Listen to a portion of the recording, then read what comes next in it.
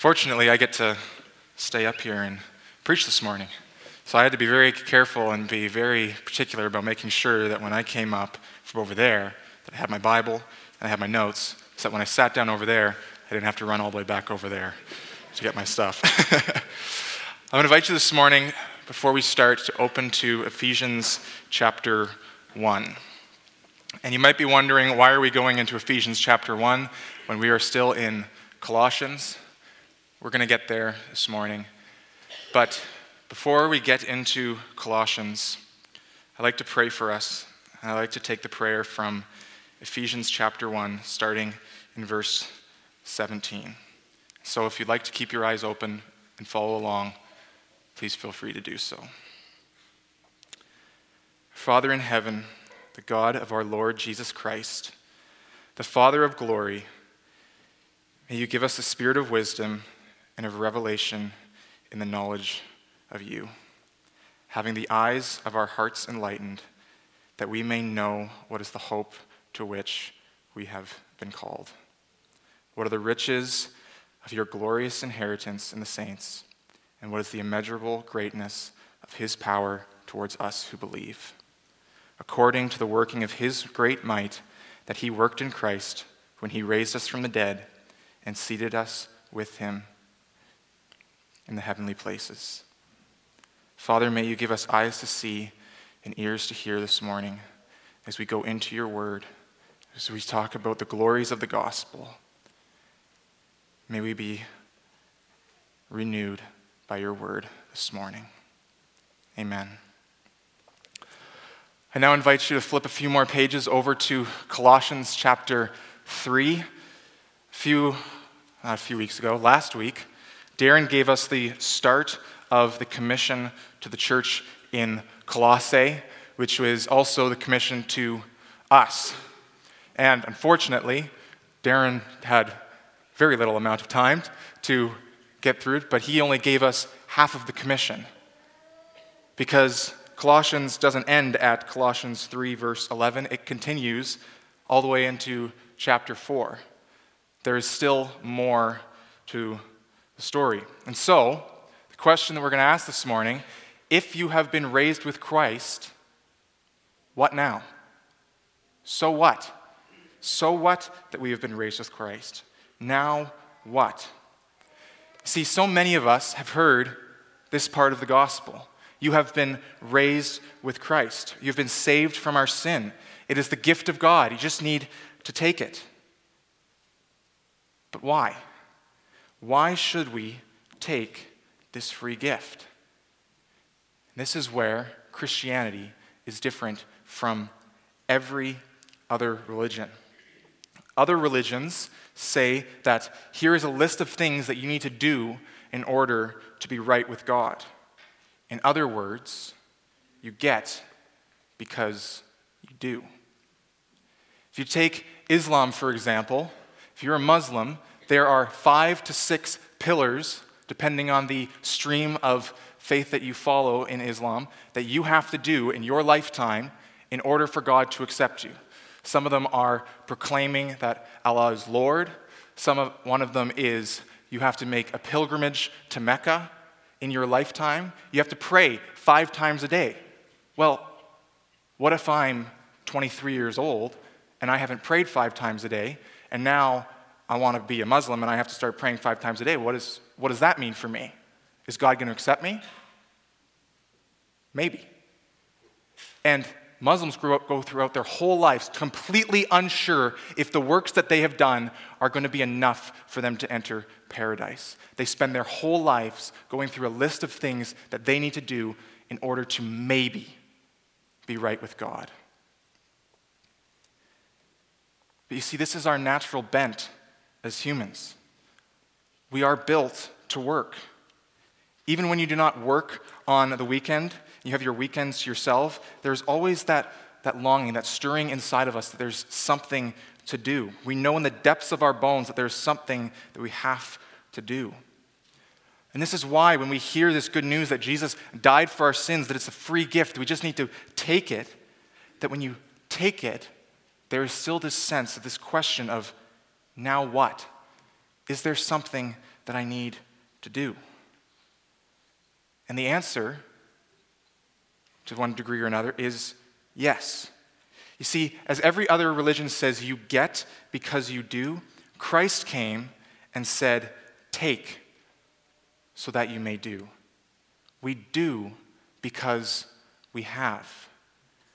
We are told what to do because we are right with God. The free gift is given to us, and now we can freely do that which we have to do. There is not do in order that you get, there is you have, now go and do. In Colossians chapter 3, starting right at the beginning, there are 3 therefores in the first 17 verses. And if you quickly glance through, you might look and think to yourself, wait a minute, I only see 1 in there. And this is where an understanding of the original language comes into play. The word therefore used in this passage is the Greek word un, okay? And whenever we see that word, or whenever we see the therefore, there's other Greek words for therefore, we need to ask, wherefore is the therefore?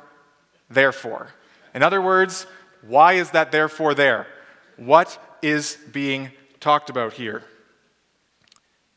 See, Paul takes the first 2 chapters talking about what it means to be raised with Christ, what Christ has done for us. And so then, at the start of chapter 3, he says this, if then, or therefore, you have been raised with Christ. If you have been raised with Christ, therefore, in verse 5, he says, put to death, therefore, what is earthly within you. Paul takes 2 chapters and says, you have been raised with Christ. Therefore, if you have been raised with Christ, which I've told you you are, if you have been, therefore put to death what is earthly within you. And here's the thing that we need to understand. Either one of these pieces on their own leaves us in error. If we just cling to being raised with Christ, we're like someone who takes the helmet of salvation, puts it on, and goes, I'm good. And we run out the door with nothing else on. There's a breastplate of righteousness. There's a shield to extinguish the flaming arrows from the enemy. There's a belt of truth to hold up our pants.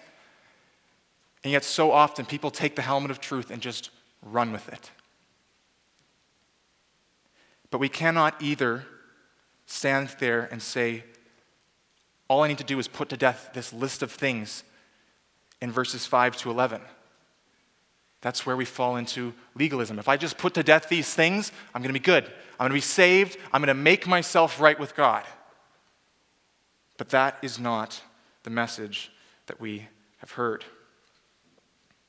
I want to be clear. This is not to say that someone who has just professed Christ is not saved. We know this from the thief on the cross next to Jesus. As he was dying, he looked to Jesus and said, I am wrong. You are God. And Jesus said, you will be with me in paradise. The thief didn't have any of this opportunity to put to death these things in his life, and he didn't have the opportunity to do what we're going to look at in our passage this morning.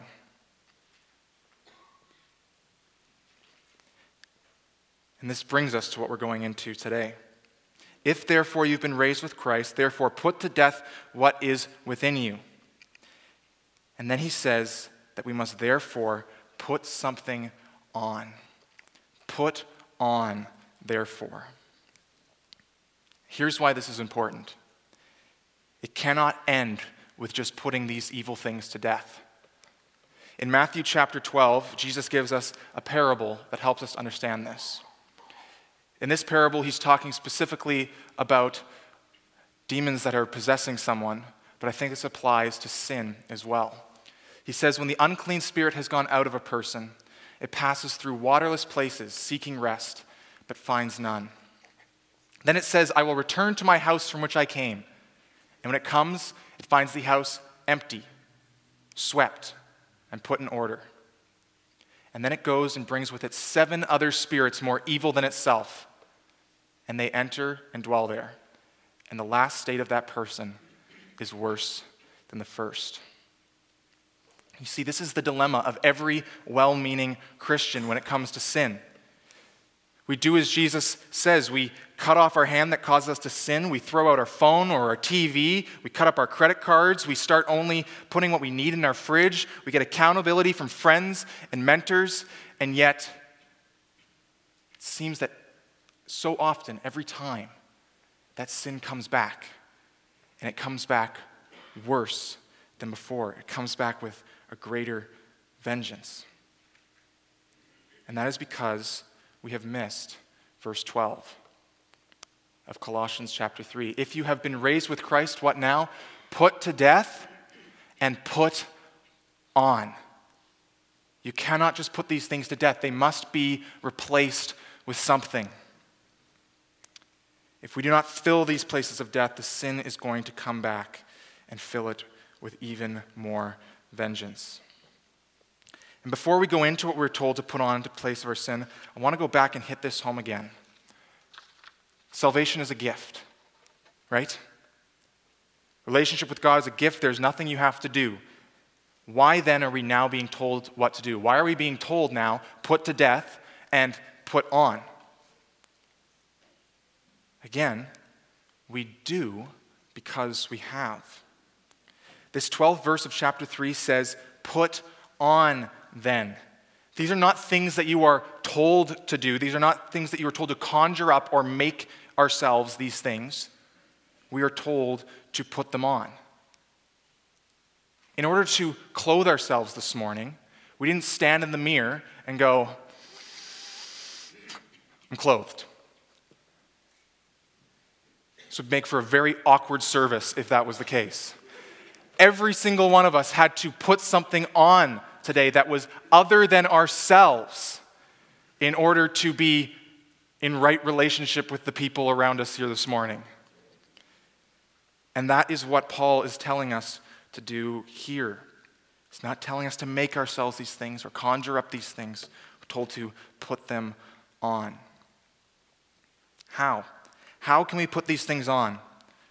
Let's look at verse 12. It says, put on then as God's chosen ones, holy and beloved. As God's chosen ones, we have been given the gift of being able to put on that which would make us holy. We have been given the gift of being able to put on that which will make us like Christ. And let me prove this to you. The book of Ephesians that we were just in a moment ago, which if you put Ephesians and Colossians side by side, you start to realize Paul wrote the same book twice. It's very similar. Ephesians and Colossians are very similar. In Ephesians chapter 2, verses 8 to 10, Paul says this, for by grace you have been saved through faith. And this is not your own doing. It is the gift of God, not a result of works, so that no man may boast. But what's missing there? For we are his workmanship. God is working on us, created in Christ Jesus for good works. The good works don't make us right with God. The rightness with God was a gift. Now, Christ is working on us. God is working on us, and we have works that God prepared beforehand that we should walk in them. These putting to death, these things that we are told to put on, are good works that God prepared in advance for us to do because we have been saved. And so what are we told to put on? We're told to put on compassionate hearts, kindness, humility, meekness, and patience. If you were to evaluate yourself this morning, how many of us, including me, are those things? I am none of those things. The only way that I am ever those things is because they have been put on me. Why is this important? What does Paul say? He says, put on then as God's chosen ones, holy and beloved, compassionate hearts, kindness, humility, meekness, and patience. In verse 13, bearing with one another, and if one has a complaint against another, forgiving each other, as the Lord has forgiven you, you also must forgive. We put these things on so that we can bear with one another.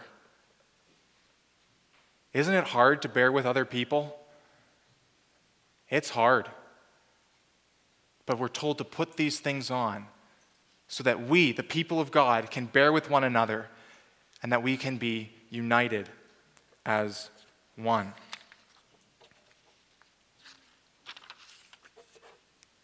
Is that all that we're told to put on?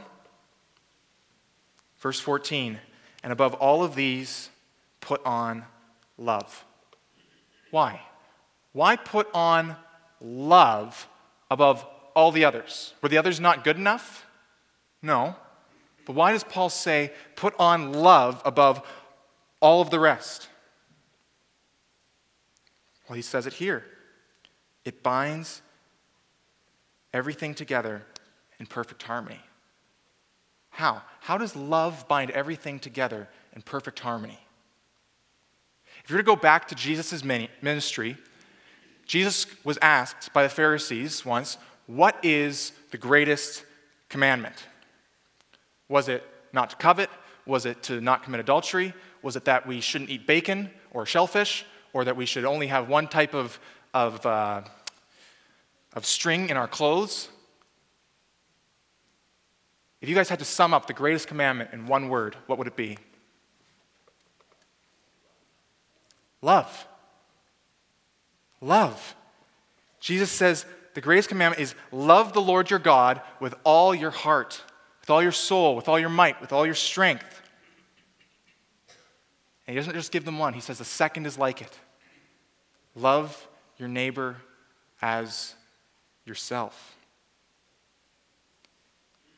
And then he says this.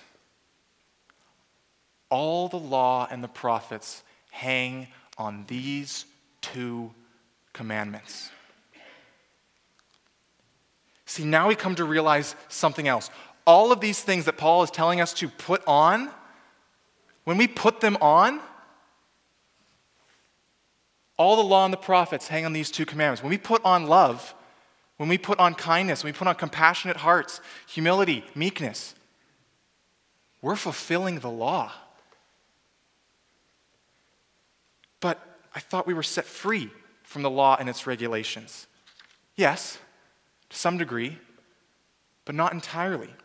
We were set free from certain parts of the law, things like festivals and Sabbaths and food, which Paul talked about in chapter 2 of Colossians, which were just a shadow of the things to come. But you see, the moral law of God is not bad. Paul says in Romans that we do not throw out the law, that we uphold it. Romans 3:31, do we then nullify the law by this faith? Not at all. Rather, we uphold the law. The law tells us what is wrong. For by works of the law, no human will be justified in his sight, since through the law comes knowledge of sin. Through the law comes knowledge of sin. And we are told to not sin any longer. Paul also says that the law was powerless to make us law keepers. For God has done what the law, weakened by the flesh, could not do. You see, the law in itself, paper or stone tablets, had no power in and of themselves to make man follow it. The only way that any of the Israelites were able to follow it is because God helped them to follow it. A true law keeper is not one that maintains it begrudgingly. It's one that loves the boundaries.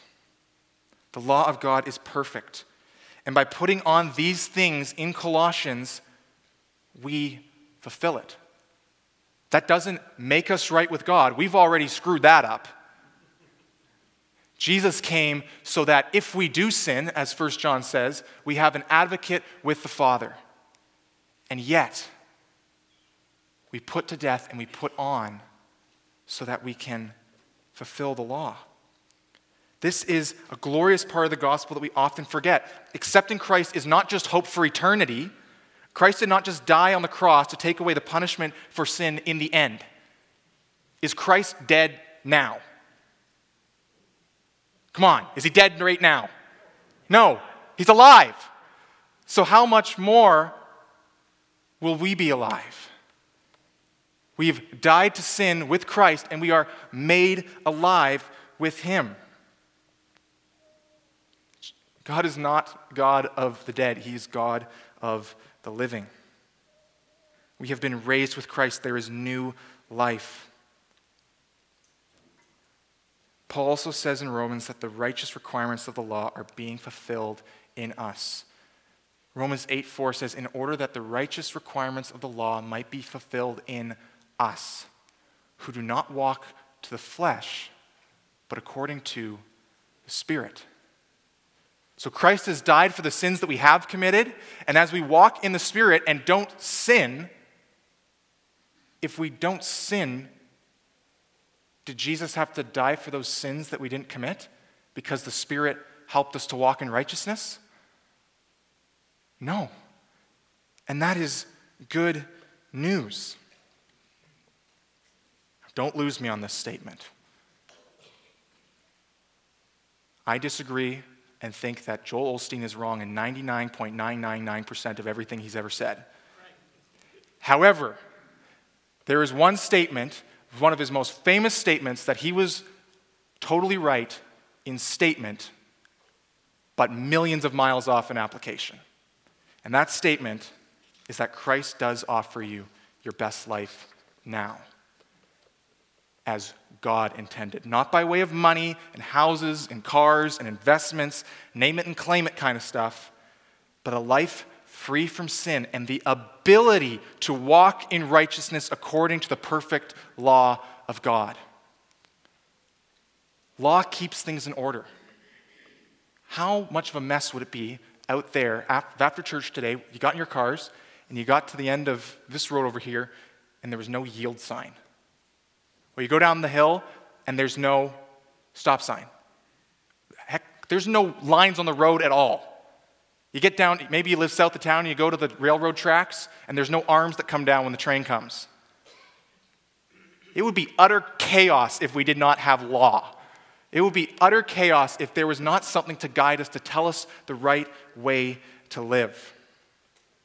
See, we are like gas cars that our whole lives we put diesel in it because we don't know any better. And in fact, there is no way for us to obtain fuel to put into our cars. And so we just keep putting diesel in the tank, hoping that someday it will be different. Well, the car won't start this morning. Let's go grab the diesel. Dad, it won't start. It's because you need fuel in there. And we are only capable of putting gas in our gas cars because the Spirit has come and given it to us. This is good news. There is hope not just for the end. There is that, and it's going to be glorious. But there is hope for this life now. There is a right way to live, and God has given us the ability to do it. We kill sin. We put to death that which is evil within us, and we strive with the Spirit guiding us towards these things that He has given us to put on.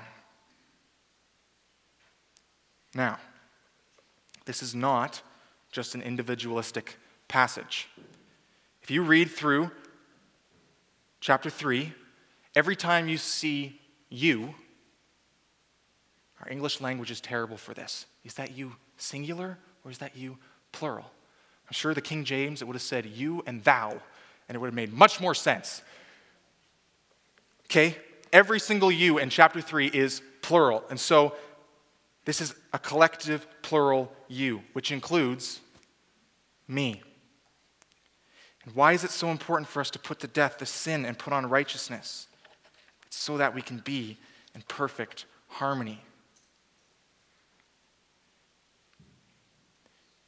In verse 15, Paul says, "And let the peace of Christ rule in your hearts, to which indeed you were called in one body."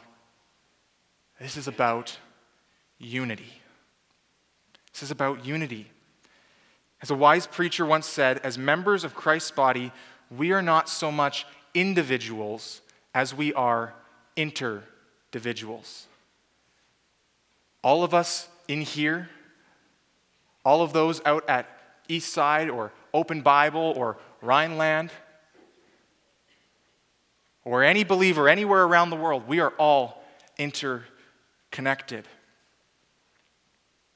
And specifically with this church, as of 20 minutes ago, I'm now a member of this church. I'm a part of this family. And even though I've only been here for a few months, I have no delusions about what might be going on between people in this room. Let's look back at chapter 3, verse 8 with me. It tells us to put away anger, malice, slander, and obscene talk. It needs to be put away.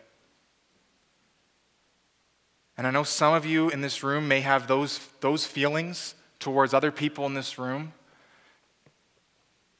And many more of you may have those feelings towards people who used to be in this room on a Sunday morning, but aren't anymore. I know when I think about churches that I've been in growing up, it'd be very easy for me to have those feelings towards people in those churches. And yet they need to be put to death. We need to put on compassionate hearts, kindness, humility, meekness, patience, love, and peace. I'm not asking you to make yourselves these things, conjure these things up. Good luck with that. Just like standing in the mirror telling yourself you're going to be clothed on Sunday morning. We need to put them on. Kill the anger, kill the malice, kill the slander, the obscene talk, the sexual immorality, the impurity, the passion, the evil desires, and put on these things so that we may be united.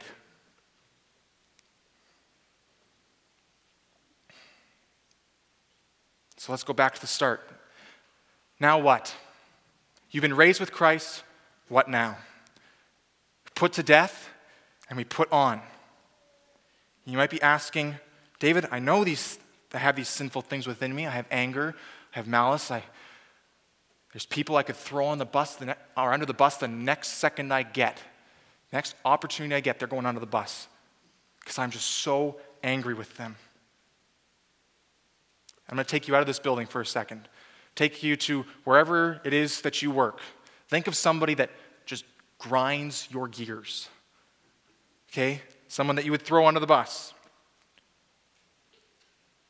What would happen if we put on kindness, meekness, patience towards them? The way they treat you may not change, though I'm willing to bet it will, but your attitude towards them will change. Because as you put on kindness and humility and meekness towards them, you'll begin to see them as the sinner that you once were. The only reason that anybody in this room is not like the sinners who aren't in a room like this morning is because of the Spirit in us, because of the gift that has been given to us. That is the only advantage we have, and we did not get it by our own works. We got it as a gift.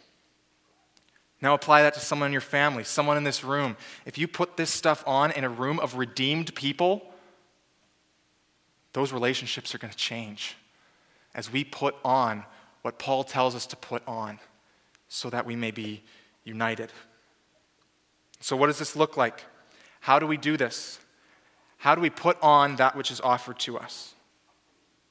First, if these things are outside of ourselves, if they are not things that are part of us, but things we must put on, and they come from the Spirit, they come from God, then we need to ask Him for it. We must pray. we must go to God and ask them for it.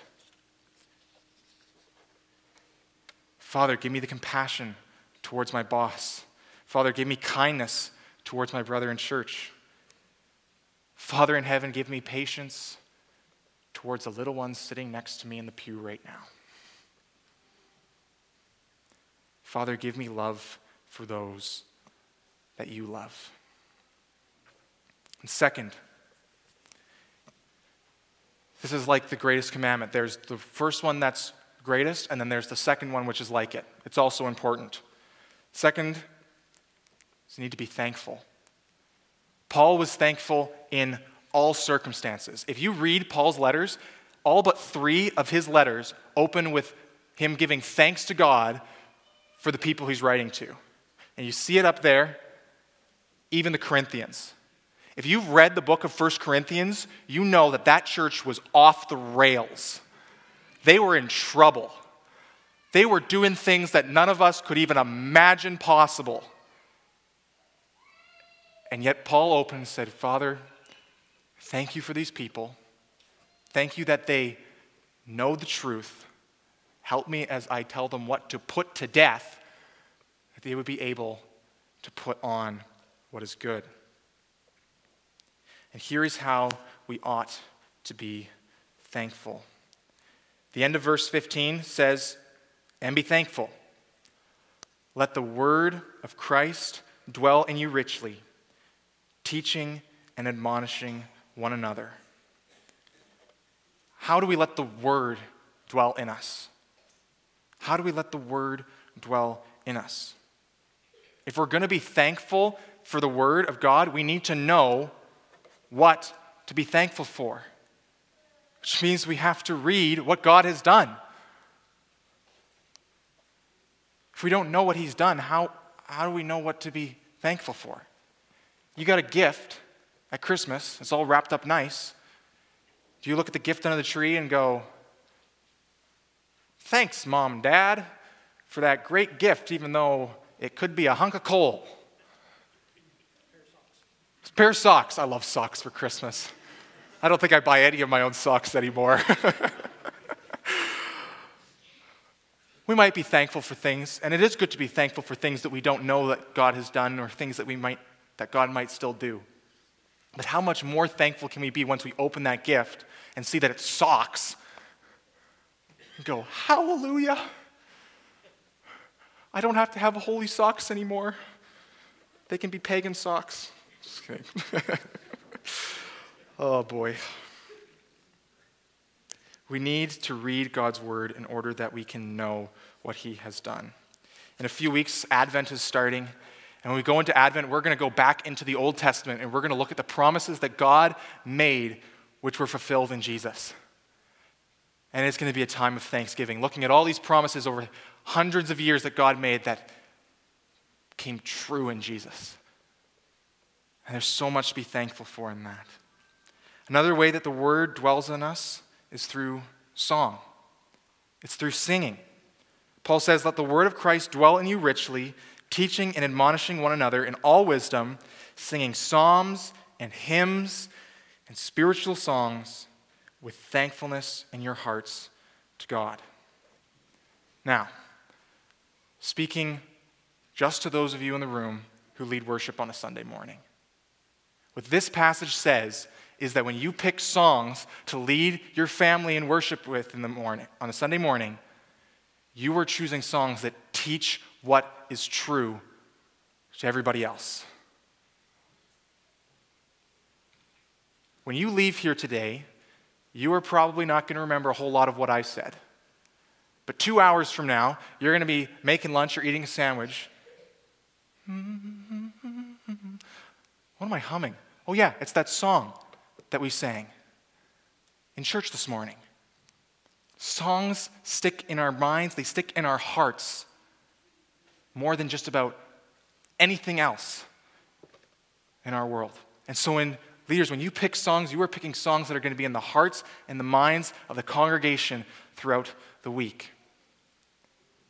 So they better teach what is true. Speaking to everyone, again, when we come to church, in the morning, we come as a church. The word church in the Greek is the word ekklesia. Some of you have heard that word before. But what some of you may not realize is that that word, when you think about it, is a very weird word for the New Testament writers to choose to use to describe this. Because for hundreds of years before Christ even showed up, that word was being used everywhere. Whenever a town got together to talk about politics, things that were going on in the city, they were called an ekklesia. When the polis, the city, came together, they were an ekklesia. Politics is the policy of the people. And when we come together as a body of Christ, we come together to remind each other and encourage each other in the policy of God. We come to be encouraged that we now can, in the Spirit, fulfill the law as we walk in the Spirit. And we're reminded what we ought to do. We're reminded what we need to put on. We're encouraged by our brothers and sisters to put on meekness, to put on kindness, to put on love. When we come together, there is a work to do. We are citizens of God's kingdom, and this church is a city, is a polis within that kingdom. And we have gathered to do a work. And one of those works is singing. When we sing, this is not a performance. No matter how good the musicians are up on the stage, and there's some pretty good musicians here, when they play with skill, they're doing it to glorify God. And that shouldn't make you think, I have nothing to contribute. You have your voices to contribute. This is not something that we come to consume. And I must say, in the few months that I've been here, I've been very encouraged by this church. Even this morning, I stopped singing just for a moment. And I could hear almost perfectly balanced the voices out there and the music coming from up here. That is a beautiful thing. When we come together, we have come to glorify God. We have come to remind each other about the Word of God, so that the Word of God may dwell in us, so that we know what to put on, so that we know how we may put on these things. This is not a place for professionals. This is a place for professors of Christ. Verse 17, Paul tells us the culmination of all of this. Whatever you do in word or deed, do everything in the name of the Lord Jesus, giving thanks to God the Father through him. What is our purpose as believers? I've been asking this question in youth just about every night that we've had youth. What is our purpose? And the Westminster Catechism tells us that the purpose of man is to glorify God and enjoy him forever. See, we live our best lives now. We enjoy God by glorifying him, by following his law, by putting on kindness and meekness, putting gas in the tank so that our cars will run, so that we can live truly human lives and give thanks to God for it. We have good works to do. We have a mission to work towards. Go and make disciples of all nations, teaching them to observe all that I've commanded them, baptizing them in the name of the Father, Son, and the Holy Spirit. Go and make disciples. We have a mission. And we have been given the fuel that we need for our tanks. See, freedom is not continually putting diesel in our gas tank because we feel like it's right. Freedom is the ability to put in what we need. We were designed to run on fuel. We were designed to be compassionate, kind, meek, patient, and loving, peaceful, and thankful people. And sin made us not that. We have been raised with Christ. Therefore, put to death what is earthly within you, and go to the Father through the Son by the Spirit, and put on. In order that, as Jesus says in John 10:10, in order that we might have life and have it to the fullest.